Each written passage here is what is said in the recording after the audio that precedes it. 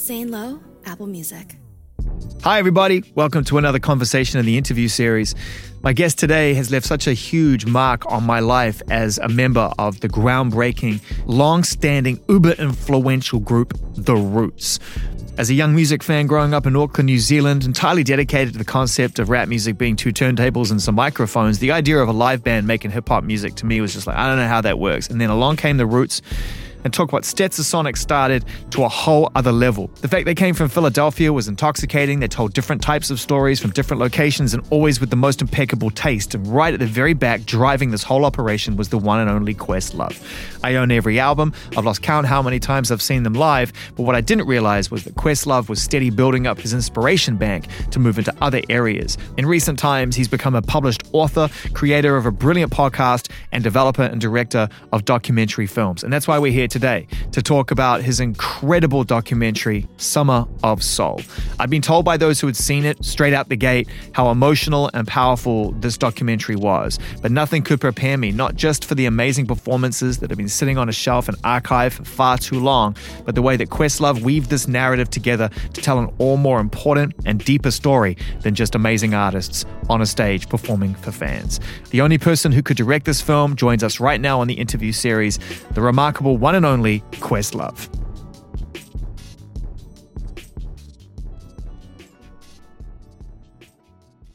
You know, there are moments in music, if you're a real music fan, where, you know, you sometimes worry that you've seen it all, you felt it all, and then, you know, you get struck by lightning, and there's a moment when your emotions far overshadow anything that's cerebral or anything that comes from the head. It just comes from the heart, and you find yourself just in uncontrollable fits of tears. And that happened to me watching your movie multiple times, bro. Man, thank you. Multiple times. I appreciate that. I mean, and in the most unexpected ways, like not even just the emotional points, Questlove, where the narrative connects from the past to the present moment and the music is the perfect stitch. But that moment when Sly and the Family Stone go from tuning up to landing this song was one of the most amazing moments of chemistry I've ever seen. You know what's weird about that scene? My first draft of that movie was like 3 hours and 30 minutes. I had to drop a lot of the stuff, you know, the good stuff out of the film. And I begged. Like, I got to keep it and sing a simple song. They're like, but you got two other Sly and the Family Stone songs. I was like, no, man, like, you don't get it.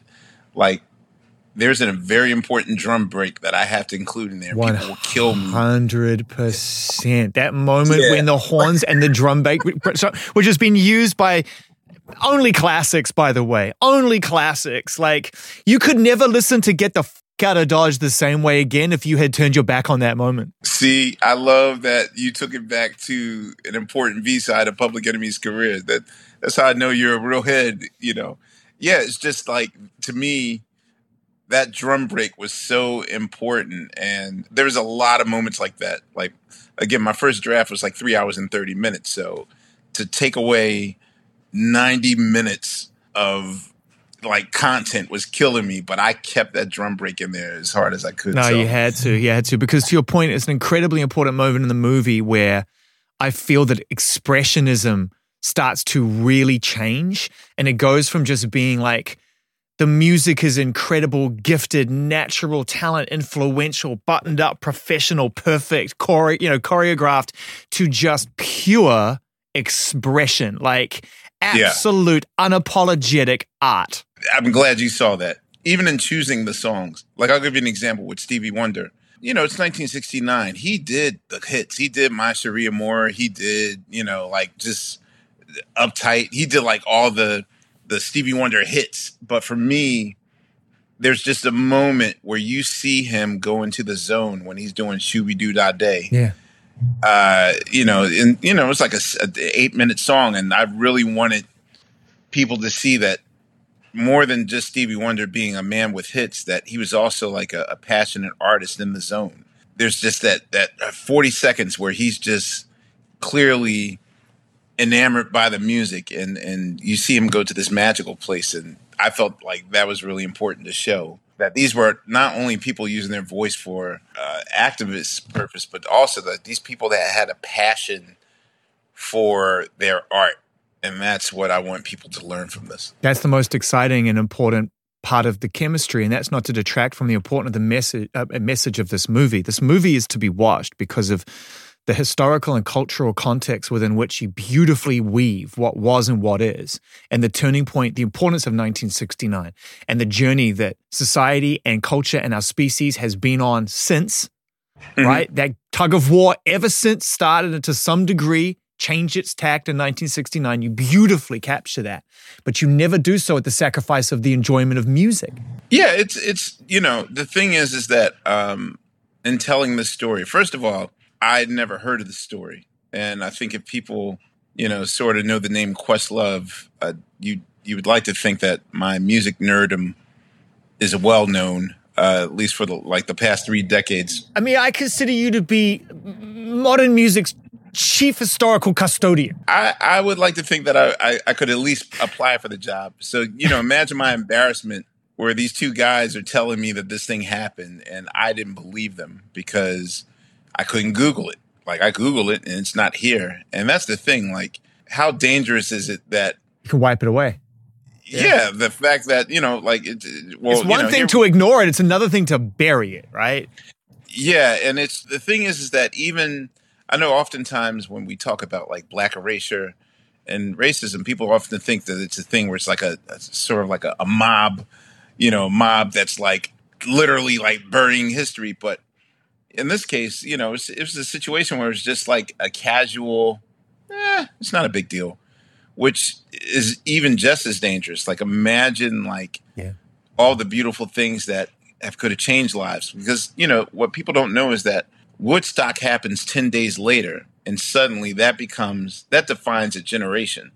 Like, when you think of the 60s and you think of American Summer of Love and the music that came out, chances are like Woodstock is in your first 5 words that comes out of your mouth. And I'm just saying that this was just as beautiful, just as magical, and really never got that chance.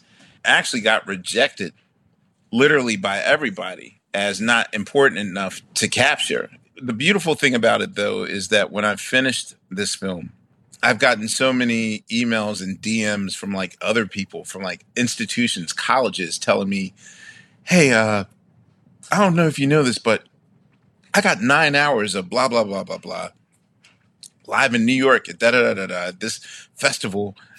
You might want to do something with it. Like, suddenly there's like 10 other films just like it that have been sitting collecting dust in like these institutions and museums. So you know why though? You know why? Because you didn't and you don't ever pander to us. You never have with the roots. All right, man, warning, classic Zane Lowe piss in pocket moment coming up right here. Watch out. Questlove head about to blow up. The roots never pandered ever. Your journey has been one of pure process, pure result, pure passion, right? Never ever came out and rushed it. It was like, it was what it was when it was, and you'll get us one way or the other. You will figure it out because we're not going anywhere and you're going to keep doing great shit. And this movie is a reflection of that, because you gave as much airtime to the artists that most people have never heard of as you did to Nina Simone. And it's like, you didn't play for the front row. You played for the whole stadium with this film. I played for the culture. Absolutely.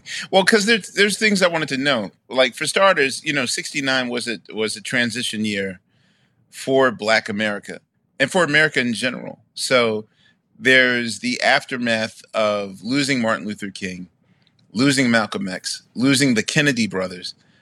Basically, all of the participants that made strides in making sure that African Americans had human rights. And can I add something to that real quick? I'd never seen, just quickly, because I'd never seen the through line presented so powerfully and impactfully as you did in your film. The way that one person loses their life, here's somebody to break the news. That person loses their life. And that person loses their life. Here's someone to try to calm people down.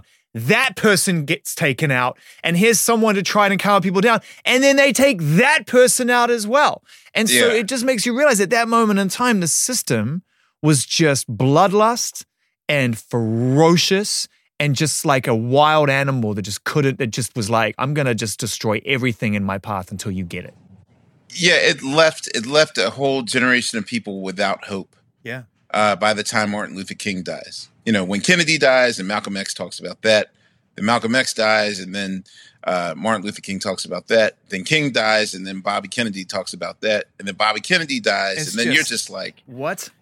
It's over. And the thing is that, you know, this is why that concert was allowed to happen, to keep people from rioting. You know, this is built up, not only 15 years of that, but just like our whole 400-year existence in America resulted just in riots. So one, it was about why this concert was thrown. And it's also about a new generation, a younger generation, similar to like, you know, like we're older hip hop heads. There's our kids and people that are younger that, you know, might not be as passionate about Wu-Tang and Public Enemy. And we're not as passionate about Migos or, you know, like someone younger. So there's a new generation trying to figure their way out in the world. But then there's also just general things I wanted to know about being a performer, like what it means to use your voice. You know, a lot of those acts, this is the first time that they're playing in front of 80,000 people. You know, for a guy like Stevie Wonder, yes, he came from the Motown stable. So Motown would travel like a traveling circus and do theaters. But for a lot of those acts, they're used to only doing like at the most maybe 1,000 people in a rundown barn. Well, there's also a really powerful moment where the Fifth Dimension talk openly about the fact that they were having success on the pop charts, but felt that they needed an opportunity to present their music to the Black audience. Yeah. And, you know, I felt it was important in America. Oftentimes, Black professionals have this thing about a term called code switching, which is, you know, when you're at the job, you sort of have to straighten up and fly right. You know, this is why Motown often sent their artists to charm school, you know, teach them how to order tea, how to bow for the queen, how to, you know, like cross your T's and dot your I's. Assimilate and basically. enunciate those things. Yeah. When I had Billy Davis Jr. and Marilyn McCoo watch this footage, I had commented to them like, yo, I never knew you guys knew how to dance. Yeah. Because that's how sophisticated they were. And, you know, she basically broke down to me that this was a really important show for them because for the first time they were able to relate to people that looked like they did. You know, those tears that sort of emanated was the result of the exhaustion of always having to be on guard, of not, you know, we couldn't dance on the Ed Sullivan Show like that. We couldn't dance at the Copa. And equally, if not more importantly, they felt like the audience related to them. And that's the thing. Yes. That was a beautiful moment. And I, you know, when a lot of the heart of the film, you know, when people get emotional and start crying and seeing these things, I really didn't expect that at all because, you know, in the very beginning, I knew this was my chance to correct history, but when we started doing the interviews and people started watching the footage, I realized that this is also really an opportunity to give people their history back. Like the first guy I interviewed, Musa Jackson, you know, this is the first memory he ever had in life. And for a lot of those people that were watching the festival for the first time in 50 years, they had no proof that it happened. So a lot of people just thought they were lying. There was never a Stevie Wonder, and I would have heard about it. I could have Googled it, you know. And so just the relief factor of finally I have proof that I was there. No one ever believed me. Like that was the common denominator of everybody. And so, yeah, it brought them to tears. I never personally thought that it was that level, but it goes to show you that it is that level. It's, you know, very deep responsibility taking on a project of this nature. Like any documentary in particular that focuses on, you know, history or events or lives or legacy has to be done so with the ultimate respect. Now, when you add in the fact that you're sitting there trying to put together a narrative, you know, context around an event that no one knows about, that featured real people who are still alive, that has such a deep narrative that is still being experienced today, and the struggle continues and the conversations continue and everything keeps moving. So I wonder whether or not there were moments, given that you've taken on a lot of things in your life, you're a brilliantly, successfully curious human, that this maybe felt like it was at times even overwhelming for you, even just on an emotional level of feeling the responsibility of delivering for everyone, not just you and the Roots and Jimmy? So here's the weird thing. The weird thing is that I pretty much considered March 16th, the universal day that the world is shut down. That was really an important shooting day for us. And when the world shut down, I pretty much thought this film was over. Like, oh, well, that's it. No more. After a week of, well, is it the end of the world? What happens? And, we decided to push through and finish this thing. And a weird thing happens. Before the pandemic, I already know that people my parents' age and maybe my age that are into break beats and these artists or whatever, like, we're going to peep this film and see what's up. But for the longest, I was just like, I don't think I have anything in this film that's really going to speak to anyone kind of born after 1985, like second half millennials and Gen Z. And the only thing I could come up with was the fact that Drake's uncle is Sly's bass player.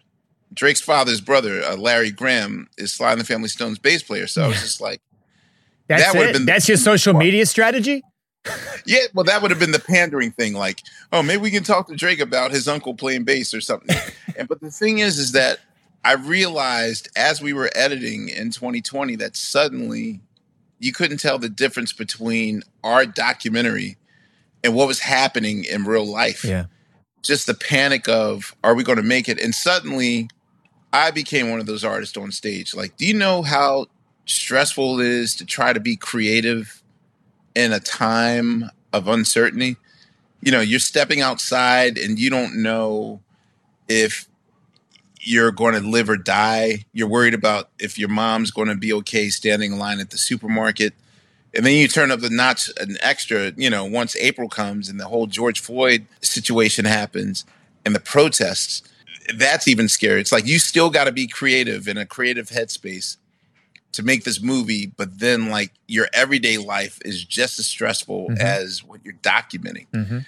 And suddenly there was a synergy that really just directed the direction of this film in a way that I didn't plan on at all. So I'll say that a lot of this film, the Bomb Squad level of editing, Public Enemy reference, suddenly makes more sense.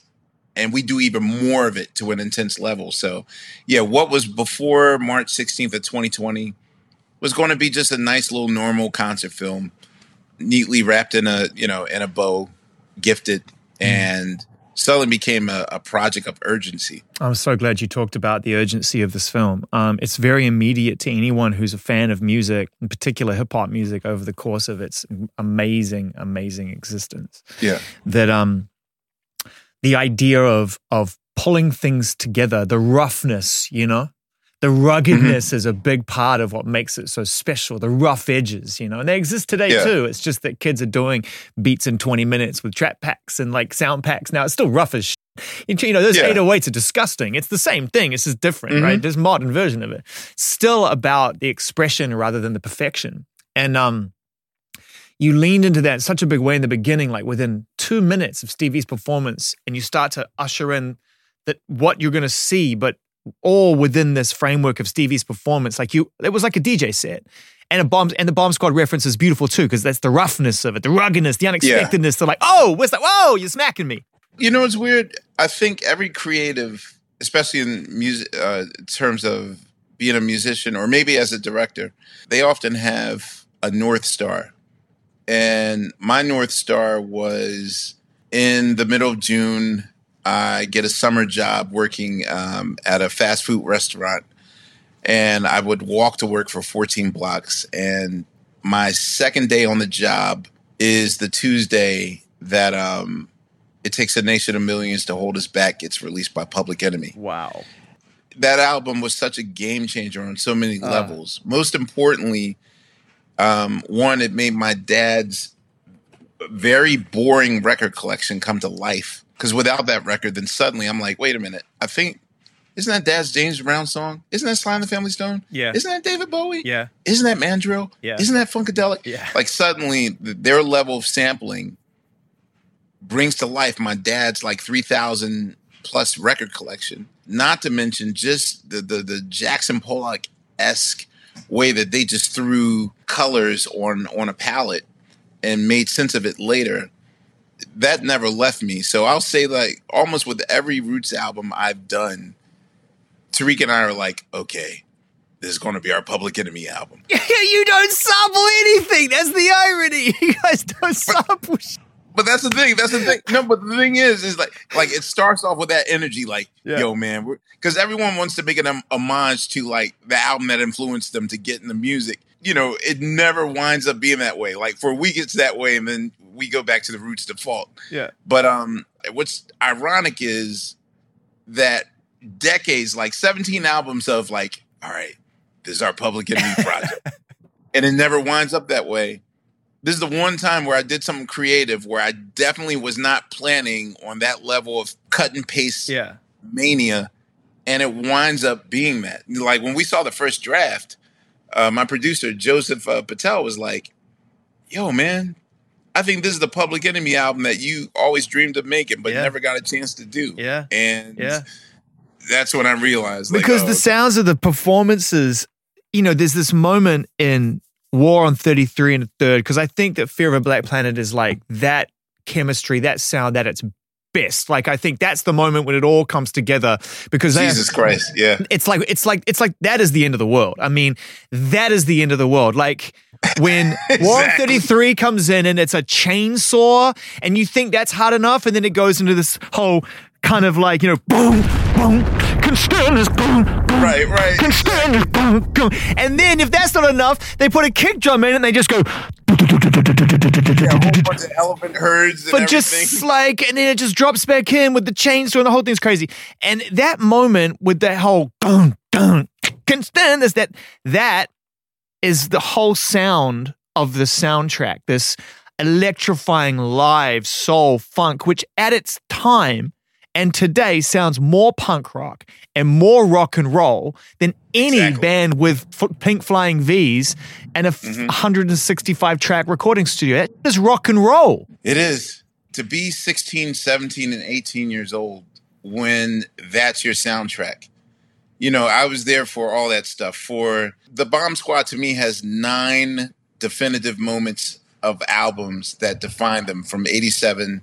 I consider the swan song of the Bomb Squad is the first Young Black Teenagers record and the first Son of Berserk album. Very good shout. For that to influence me creatively and really just never having the opportunity to do that. On top of that, my editor, Josh, is just like, he too was a Public Enemy fan. And, you know, the types of movies that he was editing, like he did 20 Feet from Stardom, like he does normal movies. He never had a project that even allowed himself to go there. To make mistakes, to make beautiful mistakes. Like that's the thing, the beautiful thing about that montage in the beginning is that it's not even about, and this is with the greatest respect to you and Josh, some of the best moments, if you listen to those albums and you know that style of production, you know how things sit in the mix, that often they land themselves. And no amount of editing or experience or perfectionism is going to actually get that magic. That's just because that sound and that sound aren't perfectly suited, and that blurry edge is what makes it so fucking amazing. Exactly. To me, I just felt like, actually, I felt like we couldn't go far enough, which is weird because I wanted to take it down 1,000 because right now I'm working on the Sly and the Family Stone documentary. And in my mind, that's when I'm really going to bring out the big toys. But it's just weird how it just organically happened. That's going to be interesting, though, that one, man, if we may, just for a couple of minutes, because as perfectly shown in this amazing film, Summer of Soul, and the soundtrack that now accompanies with it. And by the way, the way you got, I don't know if you did any additional or got someone to do any additional EQ work or production on those performances, but its sound is unbelievable. Can I tell you something? So when we get the footage out of the basement, the footage has been in the basement for 50 years, untouched.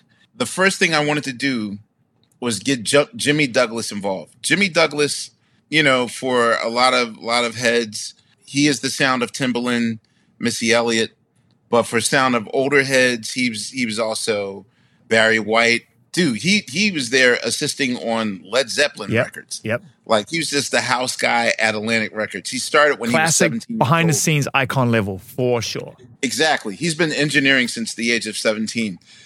He also did Aretha Franklin's Amazing Grace album. So to me, Jimmy's the only engineer. I used him for the John Legend Wake Up album with the Roots, and also for the Al Green album I produced. Mm-hmm. You know, he's the only engineer that I'd never had to micromanage. Like, I just send him the reels, and then he knows exactly what I want, and I'm just like, I'm in love with it. So what's weird is that we gave him the reels, and he enhanced it, but, and this is something only hip-hoppers will get, there's something called demo-itis. I'm here to tell you, man, because I actually do a lot of interviews with artists. That's pretty cross-genre. Demo-itis is a pretty common feeling. Yeah, well, yeah, and the thing is that even though it was perfected, it was the white elephant in the room where I was like, yo, it's lost. Is it me, or did we just like the flat rough mix a little better? Yeah. And that's the weird thing. So what you're literally listening to, I don't know if the sound guy at the festival that day had the insight to just tweak it a little bit. Because normally when you do a live recording of that, you're just supposed to leave it flat. Yeah. And then let the engineer do some work on it at the end. Front of house mix. Super simple. Yeah, but he whoever was at the board just had the hand of God on him and just did a flat, perfect mix. Of which that is all. Perfect. What you're listening to is essentially the rough mix. We barely touched. We barely touched it. Getting back to that Sly, because even just that performance, try a little dough, and she's so distorted and so upfront on the mic because it's the energy. You can feel that the connection she's having with that performance is unbelievable. And yet that it's like it elevates your listening experience to the degree where perfectionism isn't even a concept at that point. It's just all you want is the experience of what they're going through and to get as close to it as possible. It's a truly, truly amazing live recording. And 15 mics. That's the thing I can't get over is that the second that I saw this, I called the Roots engineer up and I was like, yo, how many outputs do we use per show? And he's like, well, what period? I was like, well, okay, in the beginning, like, what were we doing? He's like, in the beginning, he's like, maybe 50, when I was doing analog, 50 tracks. I said, what do we do now? He's like, now? Easily. You guys are about 97. Whoa. I said, wait, we used 97? Wow. He's like, yeah, well, you know, I mic the bottom snare and the top snare and snare number 2 and snare number 3, and I put ambiance over. And I was like, dude, how is this concert festival a 15 mic affair? Like, the Glass Knight and the Pips are sharing one microphone. I know. Can I have a crack at that? Yes. Because they're fucking Gladys Knight and the Pips, and you could have literally, you could have had them do it into a toilet roll, and it would have sounded unfucking believable. At some point, you got to give it up to the people in the level where they're at Wizard Sleeves level now. Wizard Sleeves. Yeah, it goes to show you the level of precision and professionalism. But, like, there's probably my favorite drum moment is watching B.B. King's drummer during the second half of Every Day I Sing the Blues. Yeah. Like, it's so breakbeat ready. It's so breakbeat. I never knew B.B. King even had a breakbeat era. I didn't even know that. Exactly. The fact that it's 3 microphones on that drum set. Yeah. Since the pandemic, you know, the Roots were world famous for like 200 shows a year. Like, we've done like 30, but I really haven't been in a position where I can like really have fun at a sound check or whatever. But one of these days I'm going to figure out how did 15 microphones emanate so much magic texture wise. I got to figure that out. I have to. I know we're running out of time, man, which is, you know, I respect it. I also seriously disrespect it because I need 3 hours to talk to you just as a moose bouche of, because we've never done this, man, which is like, for me, you know. I know. This is a dream come true, man. I finally made it. Oh, get the hell out of here. Zane level. This is the starter. This is a starter pack. No, you know how much I love you, man. You know, I don't know you well enough, as well as I should, I feel, because of how much I love you and what you achieve and what you do. Well, we're working on our 17th record right now. Like, it's been 9 years, and Black Thought right now is doing genius levels of he just basically wrote one of the greatest plays that it's mind blowing. Like, he wrote everything, every song, I'm just mind blown. Called Black No More. It opens in 2 weeks on Broadway. Wow. And once I finish this go round, he finishes his play. We're pretty much 80% done. Is it your Public Enemy record? You know what's weird? We did about 3 songs to that level. This, I don't want to get people's hopes up and be like, hey, return to form. But when did you lose form? Who would say that? I know, but it's just, I know that there's a sect of Roots fans that have a sentimental place in their heart for like the first 6 albums that a lot of our music just dictates what the times were. We were in really depressing times in the, kind of in the last 5 years or so. But I will say that this is probably the first time where I had fun. You can tell, like, I have fun making this movie. And this wasn't a thing where it's like, you know what, I want to make an Oscar caliber film. And when you start thinking on that level, then it shows. And there's 3 ways to make a record. There's heart, there's brain, and then there's ego. I'll give you a quick example. Michael Jackson made Off the Wall from his heart. Now, when he got his heart broken because Off the Wall wasn't nominated for the Grammys that he wanted to win instead of the Black Awards, he got his heart broken and vowed never again to get that level of heartbreaking. And then he uses his brain to make Thriller. So, okay, I'm going to craft something perfect, aesthetically perfect. Yes, we love Thriller, but it was also not quite off the wall. I will say that it is somewhat a perfectly crafted, smart album. So that's brain. But of course, it got out of control and it was too much. And I'm not saying he lost his brain or lost his mind, but that's the result. Like, it created a monster. And the last thing left is ego, which clearly Bad is an ego record. I've sold the most records. I've sold the most units. I'm the king.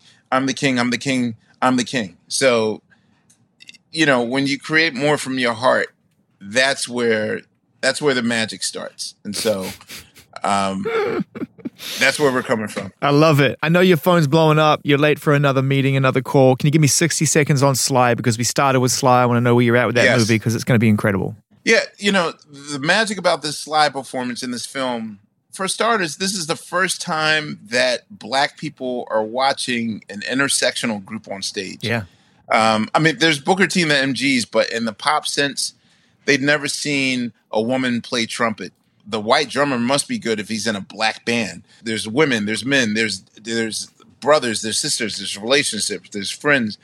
But most importantly, they'd never seen someone just wear their street clothes on stage. Yeah. Like, that was such a game changer. Like, you had to wear a suit. And so they just never saw Black psychedelica on this level. And in the beginning, the adults in the room were sort of like, I don't know. Yeah. But they won them over, like, in record time. So it's one of the most magical performances ever. And really, it was just a sound check for Woodstock, which would happen 10 days later. So yeah, this is a key moment in Sly's life. And your movie's coming? Yes, the Sly and the Family Stone documentary is indeed coming. Yes, absolutely. I hope you enjoyed that conversation, the latest, right here with Questlove on the interview series. I think it's important to point out that when we had that conversation, Questlove hinted that it was going to be nominated for an Oscar, but it wasn't official. That literally happened a couple of days later. In any case, it's right there alongside all of the other amazing conversations. If you're new to this, by all means, dive in. You'll enjoy them. We're back again next week. Thanks again.